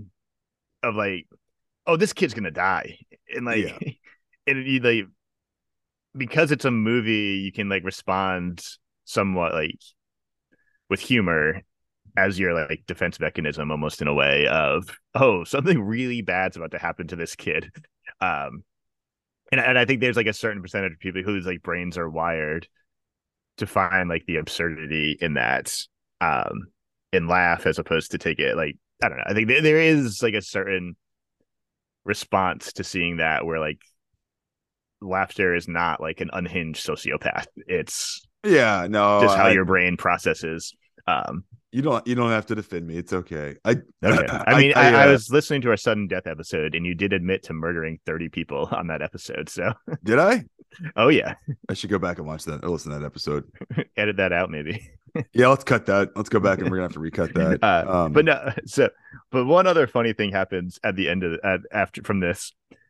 So they let some paramedics and Lou Gossett Jr. come get the body, and Kali stresses over and over, you have to tell everyone this was an accident. He he he drew attacked first one of my blood. men. Like, yeah. Because he knows like when this gets back to the head of the New Jersey Mafia, there's gonna be repercussions. Oh yeah, he is done. And there sure are. He is done. What do you think Kali's plan is? Like, Oh he's in the yeah, middle of rural Virginia at a is it boarding Virginia? school. I couldn't figure out what it was supposed to be. That's where it was shot. I think Right, they're West Virginia. and that boarding school is still there. It was the boarding school in Major Payne as well. Excellent. But I was like, wow, it didn't hurt. We talked about in sudden death of the NHL having terrorists come take over their games. Like, I guess it didn't hurt this boarding school at all to have a movie No, where kids die and terrorists take over, be shot there. probably supplanted the need for a couple of kids to actually come to school. They could just live off those sweet Yeah. sweet Hollywood checks. But so they show a scene early where they're crossing the border to drive to this school. So I was trying to figure out where the school is located. Yeah, they're crossing the U.S. Mexico border, right? I Like mean, I that. guess they That's could drive the. all the way to Virginia, but I want to see that. Like, what is what what are was their road trip like? yeah, like with having like nine guys stacked into the back of like a an open back truck with just like a tarp over it. Like that's got to be a shitty. No wonder these guys are mad. It's a terrible car trip. Yeah, but but it is a good point. What is the end game for Callie here? You get your dad freed from prison. Okay, you've accomplished that now. So where are you going from here? Like, I guess he's doing the same thing, like taking some of these kids with him I and just trying guess. to drive back across the border. Like, I don't. It feels like you're pretty fucked. That like, Oh, he's fucked. Yeah, but I will say he has the support of Michael Champion, who plays the number two. I regrettably cannot remember that character's name. Um, but I can't remember Jack. what like They never say his name. His Jack. name is Jack Thorpe. I think they say Jack. Jack a bunch. I think they do say Jack a bunch, but Okay, Jack Thorpe. he's the only uh non-Latin bad guy, which is like a weird. Seemed like a Yeah, strange choice too. I didn't really understand like you never get the backstory. It stands out and feels yeah, like a thing. Like yeah, but my it's my favorite. I don't know why I just laughed. I obviously oh, had forgotten about it, but yeah, he's negotiating with the U.S. government, or Kali's negotiating with the U.S. government at one point, and he's basically saying, can't remember what it was. It was like a compliance thing of like, well, because you've done this, I will yeah. now delay an execution by 24 hours, but by tomorrow you have to comply or I will start executing hostages. And then right like a foot away from him while the Kali's having a very serious conversation, Michael Champion's just like two thumbs up, like good job, buddy. You did it. Nodding his You head, did it. like it's is Killing it. hilarious looking. You're killing it with the negotiations. And it's just like, And he all does right. like the timing of what he does. He says like, and Callie kind of like looks up at him, and he's like thumbs up, like, "Oh yeah, Yeah, you're nailing it, you buddy. You're got it. nailing it. You're crushing." And yeah, it's is really funny. It's just like it felt like he got given some kind of bad direction of like, yeah, like be supportive, but you're also on a conversation he can't hear the other side of. Right. It's like, I think it's hilarious because it like the insecurity it communicates that he must attribute to Kali. Like like this guy needs to let me. I need to let him know he's on it. He's he's doing a doing a good good job. job. He's like he Yeah, stay the course, man. You got it. it Like felt like as soon as he hung up, he should have like gone behind him and given him like a back massage. Like, oh, you're doing great, buddy. You're doing great. We're gonna get yeah, through this. It's all gonna be okay. yeah. You're gonna see your dad again. I don't know how, but we're gonna figure it out. But it also opens some questions on what their relationship is because it feels like he like works for him or like but he's also sort of like feels like very capable so almost like a hired mercenary That's what I who think it's supposed to but it be. also Yeah. feels like also almost feels like they're best friends as well. I mean, they could be. I don't think that Kali's got a lot of friends. They really bonded on that road trip from the border to Virginia. I want to see that movie. I would watch that. I would want to see like how did they get there? I like to see the movie where they get into the Capitol building at the beginning of this in Columbia or wherever it was, and Yeah, that seems like that was probably a pretty good movie. feels Which we should also touch on. That also has some insane. This movie doesn't open at like an 11 with yeah. a woman being thrown out of a window, and they just show you her crumpled body on the ground, like bloody body on the ground, and then the next scene is the judge being thrown out of a helicopter. It's just it What is crazy. what cracked me up in that scene is Kali's like sitting where the judge would normally sit. And instead of like he's trying to like get attention, so he doesn't use the gavel to hit the thing. He uses a pistol and is like banging the butt of it on it. But doing that, it means like it's pointed back at him while he's like banging this. And I don't know a ton about guns, but that seems like a really dumb idea. Yeah, it was not a good idea. Not a good idea. Like, but it's just like messaging like how like hardcore this guy is. maybe I mean the whole subplot of this is that Kali's just kind of an idiot. Like, I mean, he's great. He's great with plans of like the A and the B, but the final like step C, he just like just loses it every time. yeah, he never quite gets there with sticking the landing for his Yeah. plans, which is a shame for him. To his men's credit, they still follow him no matter what, which I don't think that's a good idea, but to Yeah, each their own. these guys didn't really ask about the the escape part of the plan at all. No, no. But yeah. You're right. This does, from something you said earlier, this does feel like there's a lot of loose threads and like ideas that were here in this movie that don't ever quite pay off. And it does feel like they kind of got to the end and they're like, we really can't go back and rewrite this because we're going to be starting from square one on everything. Yeah, we have to that like making that change at the end just has a domino effect through the script where we like can't. Yeah, It's it's like in Die Hard, like they rig the roof with C4 to blow up the helicopter so nobody comes to look for him. yeah. It's like, oh man, like Hans Gruber like has a very like detailed plan of how this is all going to work and happen, and not so much Callie. Like, And I think that's where this feels like this took place over 2 days, but also feels like it took place over 2 weeks. Like you just don't know how long they've occupied it once the plan falls apart. And I don't know. Well, I take it back. Sorry. That part it does feel like moves pretty quick once the plan falls apart and the father is killed in prison. But up to that, you're like, I don't know yeah, how long this movie took place. And so it's like, are they here to occupy permanently this school until they get what they want, or are they gonna? I don't know. It's and it's weird. right, and it's so and it yeah, there's just so many things. It's like, okay, we want the army to like have to raid this at the end, but we need a reason because that's just like really putting the kids at risk. And it's like, okay, it's because like the mafia killed the dad in jail. So we can justify like, okay, now we're scared he's just gonna kill everybody because he has no like his plans falling apart. And it's like, okay, so we need to keep that mafia stuff in here to have all that work out. And yeah, it Uh, kind of just yeah. it works out, but it also feels so completely unnecessary. Like I don't know. Yeah, it just doesn't. I don't know. It never fully lands. And I also don't believe Jerry Orbach is a mafia guy. I'm gonna keep coming back to that. He plays a You're mafia really guy. struggling with that one. He plays a mafia guy in FX as well. And same thing. I'm like, I just don't buy it. I'm sorry. He seems like just like a nice old guy. No, huge dick. However, Dirty Dancing has told us he's not a nice old guy. Exactly. So Exactly. So I did find it funny. The boys doing switching the microchip detonator things, and they have this like plan they've come up with on how to do that while like the army's starting their raid, and like the timing of it just all like syncs up perfectly when they've had zero ability to like communicate when to do anything.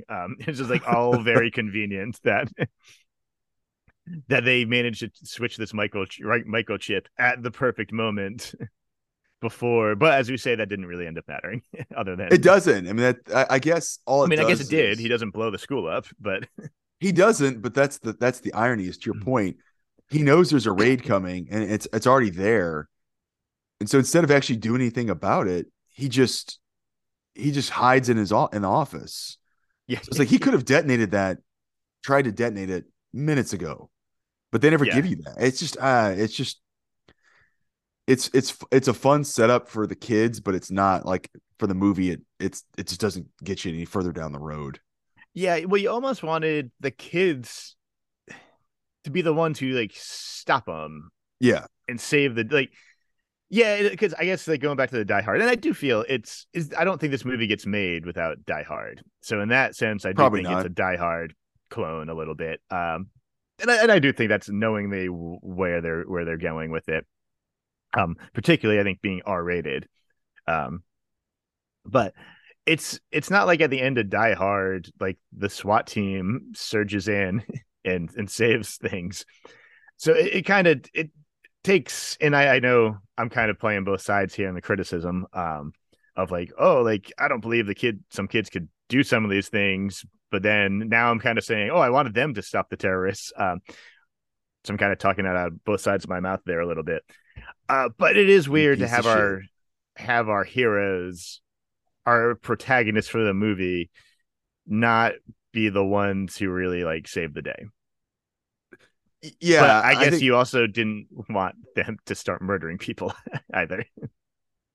no, and I think I guess you wanted the bomb thing to have worked, to have them defuse the bomb. So yeah, he hits I it and guess it I guess doesn't that's work. In so then Luke that, Gossett Jr. has to kill him, but which the way they do it is like it didn't matter that they did it. Like they still needed the help. He still would have detonated it without Lou Gossett Jr. jumping through the window and tackling him. yeah, I get yeah, I agree. I like the detonator thing working, but then to immediately get away from it, why not just take Billy hostage at that point, and then it becomes a. I agree. I like that they would win without having to actually kill. I don't think it's good for them to Yeah, have like kids killing adults. switching the chips saved the school, saved all the other But kids, Billy's still and a then hostage, Billy's and still at risk, and yeah, like Lugasa Jr. has to save him to pay off their storyline of like he's gonna be there for Billy to like help him. agreed. Yeah, I it just doesn't work, and then it's just a week. You go to a Luke Gossett Jr. looks like he got like mortally wounded when he gets I shot. Like, swear, it really looks like it's in the heart where he gets shot. yeah, like He like takes a bullet from Billy, basically, trying to save him. like But right at the right in end, the it kind of looks middle. like it's more in the shoulder. But initially, like where the squib goes off, it's like he gets shot in the heart. Like, oh, he's like, dying. He is like, not making it yeah, through this. like holy shit. Or he at least has like a collapsed lung, or I don't know. I can you have like a light wound by being shot in the chest? Is that possible? Yeah, I mean, I think this was implying it was like a shoulder shot or something, but it really looks pretty center chest at No, when it I happens. and then you get some bad dialogue between um Wil Wheaton's character, or not Wil Wheaton, sorry, Sean Astin's character Billy, and Lou Gossett Jr. as the headmaster. Just cheesy dialogue. But yeah, it's weird um how bad of a shot he takes. And that is okay. And he's just it's fine. It's fine. So One thing we did leave out, Denholm Elliott's in this movie. underused probably. I'm wondering if he just wasn't up for doing a lot. I don't feel like there was a Um, lot asked of him. He was just it looked like he just sat around a lot. yeah, and just playing like the stately old professory type of. Yeah. Uh, If you told me he was the same character as he plays in Indiana Jones, yeah, it's very much in that vein. Like, yeah, Martin was it Martin Brody? yeah. I would believe. I'm like, yep, that's it's the same character. Which I always enjoy seeing him, and he does a good job in his some good scenes with him and Lugasa, and he does like a nice job because they kind of are going to execute him at times Yeah. as like a when they're trying not to kill kids or something or but fun. But yeah, it almost felt weird at times because you associate him so much with the Marcus Brody character to be playing a similar style character, but then not really doing a ton. Um, yeah, I don't know. It just every scene with him was like, oh, Denham Elliott, like this is fun. I wish, yeah, I wish they'd done a little bit more with him. It almost felt like you couldn't have him have too much of a role and keep the fidelity with Lou Gossett Jr.'s character. Like you kind of needed Yeah, just one alpha for the school that Billy's going to connect with, and so it felt like they downplayed Denholm Elliott's sort of potential role. and it's why a movie like this is such a hard needle to thread. You kind of needed the adult figure who's still on campus with them to not feel very capable of to feel like this is on the boys to try to do something to not be like, oh, well, shouldn't the adults here be doing something? Like, Yeah, that's Denholm Elliott does feel pretty helpless in this, yeah, which is kind of sad, but you kind of need that, I guess. They also, I think you touched on it too. There's a whole bunch of like people working at this school that are also yeah, hostages in this that they yes, give you no context as for. punishment, Billy is on like pots and pans duty where he has to clean up after like every dinner, like help wash dishes. Um but like all the time when you see him in there in the background, like, and this is like multiple times after the terrorists have taken over, there's just like a couple cooks in the background. Obviously, they've been like making the meals and everything still for the kid. Like, it's like, so what's going on with these people? What are they Where thinking? are they? Where are they the Like, entire yeah, time the movie's happening? like, and I also there we they execute one teacher in the beginning who tries to help, yeah. but no other teachers there. Literally, No, like there's like two Denholm teachers, literally two Elliott's teachers. the only one who is there, and it's like, shouldn't there be like, I don't know, at least conservatively 10 teachers around? Oh, minimum. Yeah, it's weird. It's yeah, I don't get a good explanation other than it's weird. Of yeah. I mean, I guess it's the weekend and like they went home. Like I don't know. I feel like Denholm Elliott's just like sleeping in his office because he's drunk, not because like he actually lives on campus. It's just like he just kind of ends up there. Yeah, and I don't know. I mean, there's some like I don't say it's the weekend, teachers left, or like different things. You can definitely get there with it, but it's just kind of funny. No, I agree. And again, well, I think to your point, if you have like too many teachers, it takes Right, you need them it gone because yeah, it takes the authority away, or it gives the kids status. Maybe that's the way to say it, and they have to do something. And so I think that it's kind of like their call to action because there are no adults. Um, even though you've got Arlie Ermy on the other side of the fence, who's gonna save him. all right. Did He you go ahead. no, I just did you have much more? No, I was gonna talk about Anything we Arlie didn't hit? Ermy, but I'm like, there's no Nice. point. I think he's just this is like that weird phase of Arlie Ermy where I know him between Full Metal Jacket and then the Saving Silverman Arlie Ermy. Oh my god. He's like, Yeah, I haven't thought about saving Silverman in forever. I love that movie. Well, I thought about it a lot with we were talking about White Lotus, and I think you Oh, said it's Steve Zahn's in yeah, Steve Zahn's in season one. Um, which man, that was weird. I did not ever expect to have to see Steve Zahn's balls. Spoiler alert for season one of White Lotus. Um, could have done without that, but yeah, no, I thought about. I always think about Arlie Ermy in that because he's just such a. It just seems like he's such a straight laced guy, and he plays such a weird character in that. Like, and it's to me, it lands. It's so funny that I love thinking about Arlie Ermy more as the Saving Silverman Arlie Ermy than I do like Drill Sergeant Full Metal Jacket. And he's got some crazy jet black. He's got some Bob Dole hair in this. Like Yeah, it's funny. that He was the only thing I think that looks stood out to me. Like you don't yeah, need to make him look like he's 30. Like you can make yeah. him like a more senior It military actually guy. ages him more Yes. to do that. And like, yeah. So that was all Um, I had was I enjoyed seeing him in this. He's actually subdued compared to what he's in or how he is for a lot of other stuff. That was all. nice. So I had one other thing because I can't imagine when we're gonna do another Wil Wheaton movie. He hasn't done a ton, right? Like, is he not acting anymore? He does. I know he's gotten into some like pop culture kind of stuff. I think he was on Big Bang Theory a little bit Okay. for stuff, and then I know he's in some other stuff as well this time because I mean, he he left. was in some big movies, but Yeah, he left Star Trek because he was interested in pursuing a movie. He was getting cast in some movies, had some opportunities, and it was like I got to take the chance now. Like I know I'm leaving like a recurring yeah, character on a show. It's like, but like this is my chance. Like they're giving are making me offers, and I really want to see what can happen with this. Um, so he during his negotiations with where he was like, yeah, I think I'm gonna leave. I'm getting some like movie role offers. It would have been probably shortly after this came out, maybe, or maybe like right around that time. Um, yeah, I mean, and this I don't know. I have to look up the exact time, but this could have been like something he did because he left Star Trek. But when he was gonna leave, they were like trying to convince him to stay, and it was basically it was kind of like, well, it's like if you like, I'm getting like movie role offers. I think like for my career that might be best. Like, but like if you want to pay me a lot more, like then yeah, I could probably justify sticking with the series. Yeah. And they're like, well, we can't do that. We can't pay you more.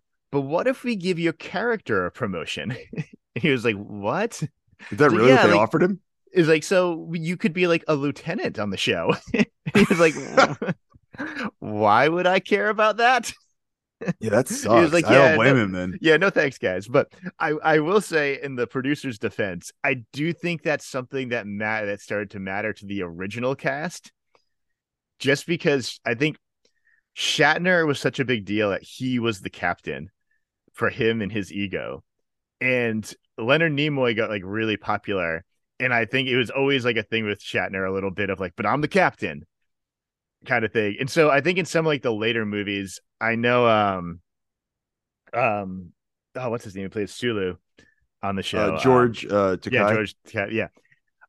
He negotiated that in one of like the later movies, he wanted to have become a captain in the movie and stuff. So like I think some of the original cast, that stuff did kind of matter too. I think because they knew how much it mattered to Shatner.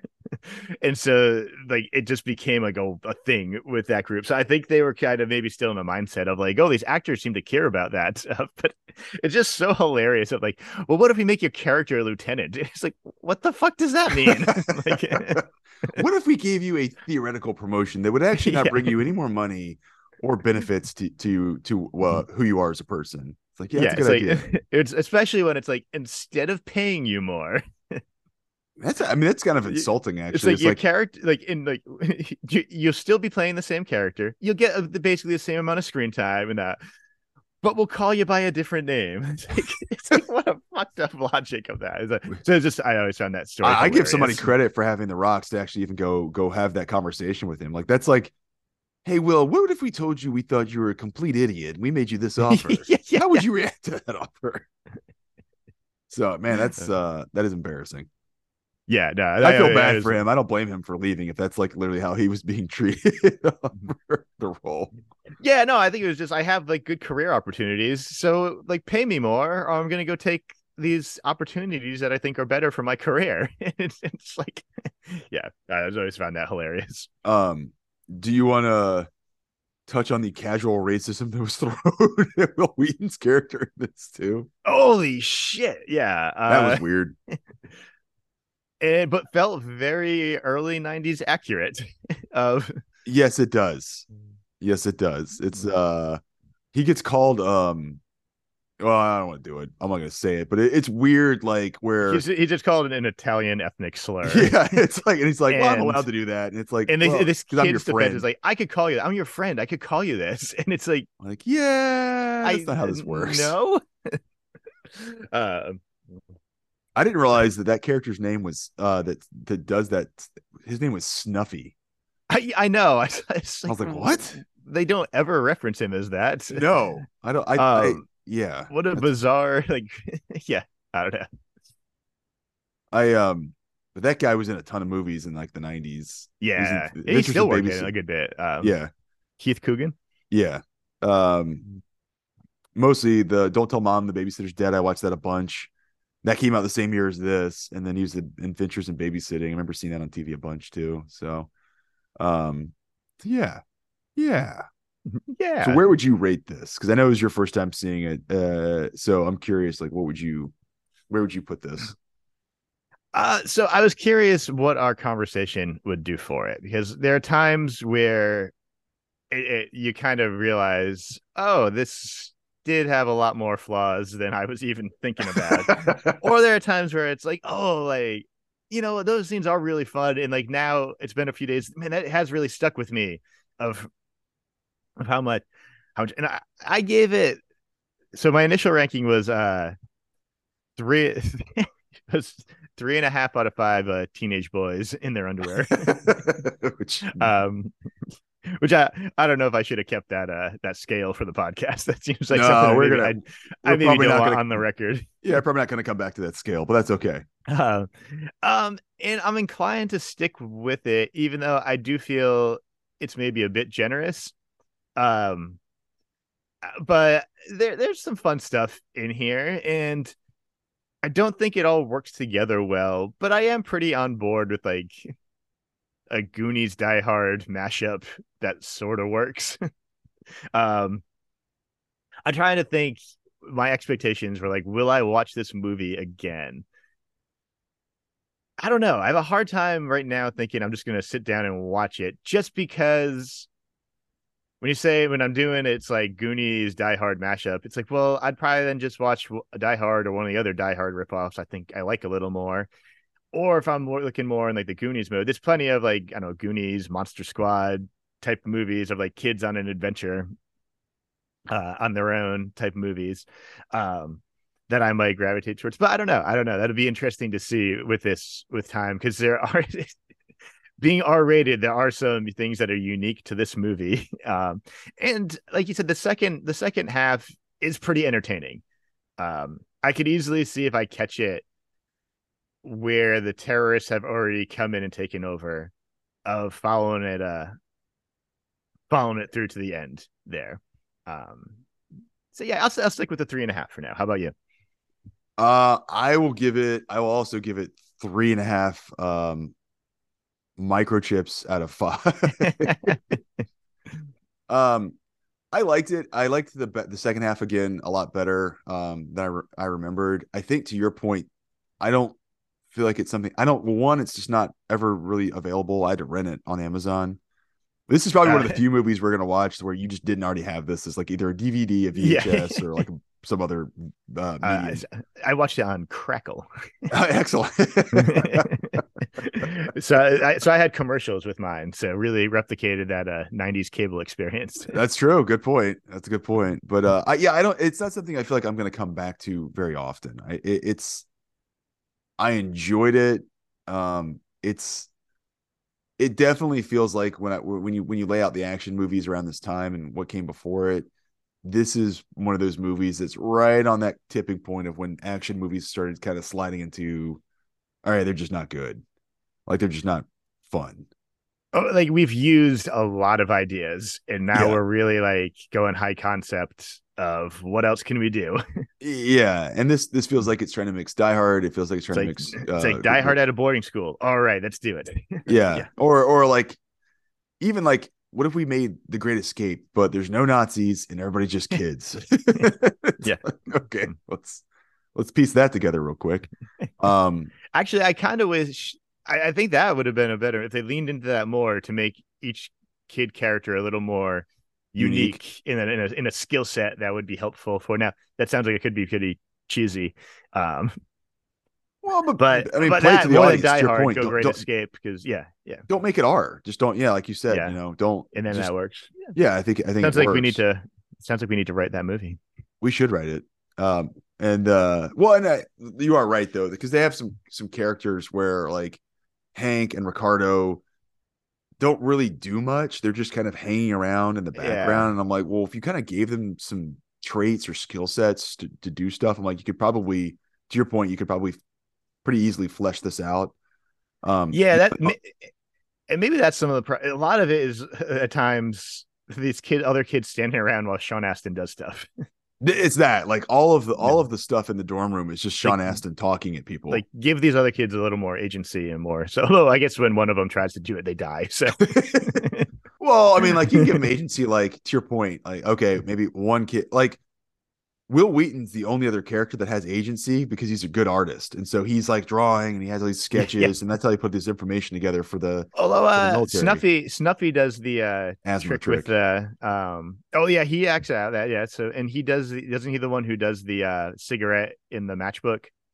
Yeah, but I mean, like even So like yeah, he's actually helping create a diversion, and yeah. they just have a bunch of people on lookout. Though I think it's it's the problem at times. It feels like there's like two extra characters, which rounds out their friend group a bit. But you wanted a little more for those, yeah, for those. They could have Actors just done. They could have used him better. I think yeah, to your point, everything's on Sean Astin, and it's never.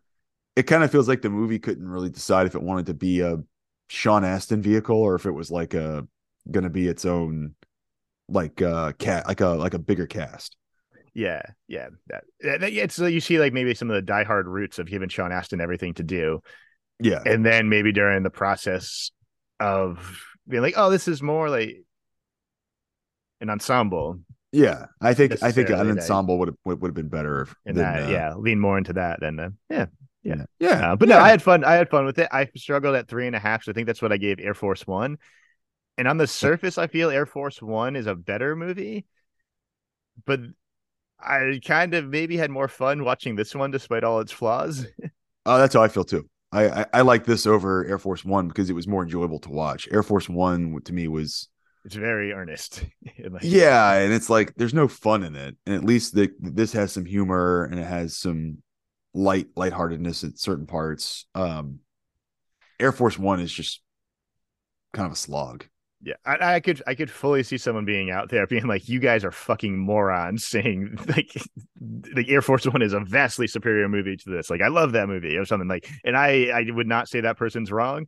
Um, just my experience watching both of them was, yeah, Do Air you think Force that One just kind of, yeah, do you think that person out there is named Wolfgang Peterson by chance? yeah, I hope so.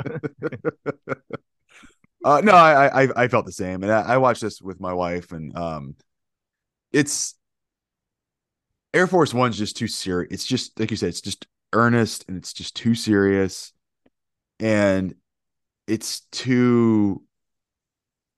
Um, I don't I don't like movies where they portray the hero like Harrison Ford's character is just the best, most upstanding Yeah, well, human being you could ever have. It's just like okay, it's like I got it. Like he's a good guy. You don't need to layer it on. I want to say it's too good for my tastes. Yeah, I need in my action movies, I need a little like unintentional comedy, and there's not other than like how serious they're all taking this. Um, but they're all like pretty great actors, so they never really devolve into comedy of yeah, because yeah. they can all handle what they're being given. So I guess it's just a personal taste thing of I what I love about these movies is when it gets a little funny, intentionally and unintentionally. Agreed. I'm definitely I will unironically watch a canon movie just to enjoy, Yeah, as yeah, we've and already that's established. Yeah, I'd put this probably behind because what have we done so far? We've done sudden death, executive decision, Air Force One, and this this. one. Yeah, I would probably put this third behind sudden death and executive decision, ahead of Air Force One. I'm probably in the same place. I for some reason thinking about this, I was like, not just my experience with it reminded me a lot of Executive Decision. Like they feel very similar levels of movie. Like Fair. and it's a weird. I can't quite articulate what I mean by that. Um, but they I don't know. They were like kind of fun in similar emotional ways for me, and not necessarily like plot or anything filmmaking wise, but No, fair. Yeah, I think that's where I just don't feel any connection to Air Force One. Like this felt more I don't know. similar to Executive Decision than Executive Decision and Air Force One feel similar to me, even though Yeah. they're both on planes doing Die Hard. Well, yeah. It's just Yeah. yeah, Air Force One's just boring to me. I know that sounds bad, but it's sorry, Harrison Ford. it's big Hollywood movie making, Yeah. and for better or worse, Yeah. and it And just depends where you it what takes you're looking itself too for seriously the entire time. out of that. And I think there's like obviously there's an audience for it, and I think still is for I that. would But yeah, it just didn't I fully would land with me. gladly yeah, I would gladly take Air Force One today. I do think it's better than a lot of the other movies that are coming out. Yeah. um what's next? And I'll always do a Harrison Ford. Yeah, well, let's see. We'll see this summer how we feel about that. Yeah, hey, I have not I'd rather, even if it's terrible, I'd rather get another indie movie than not get it.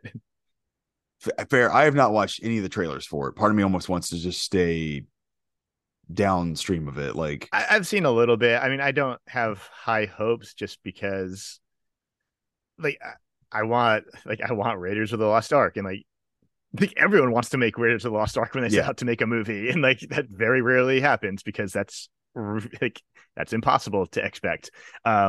So I assume it's going to be like a little disappointing at the very least.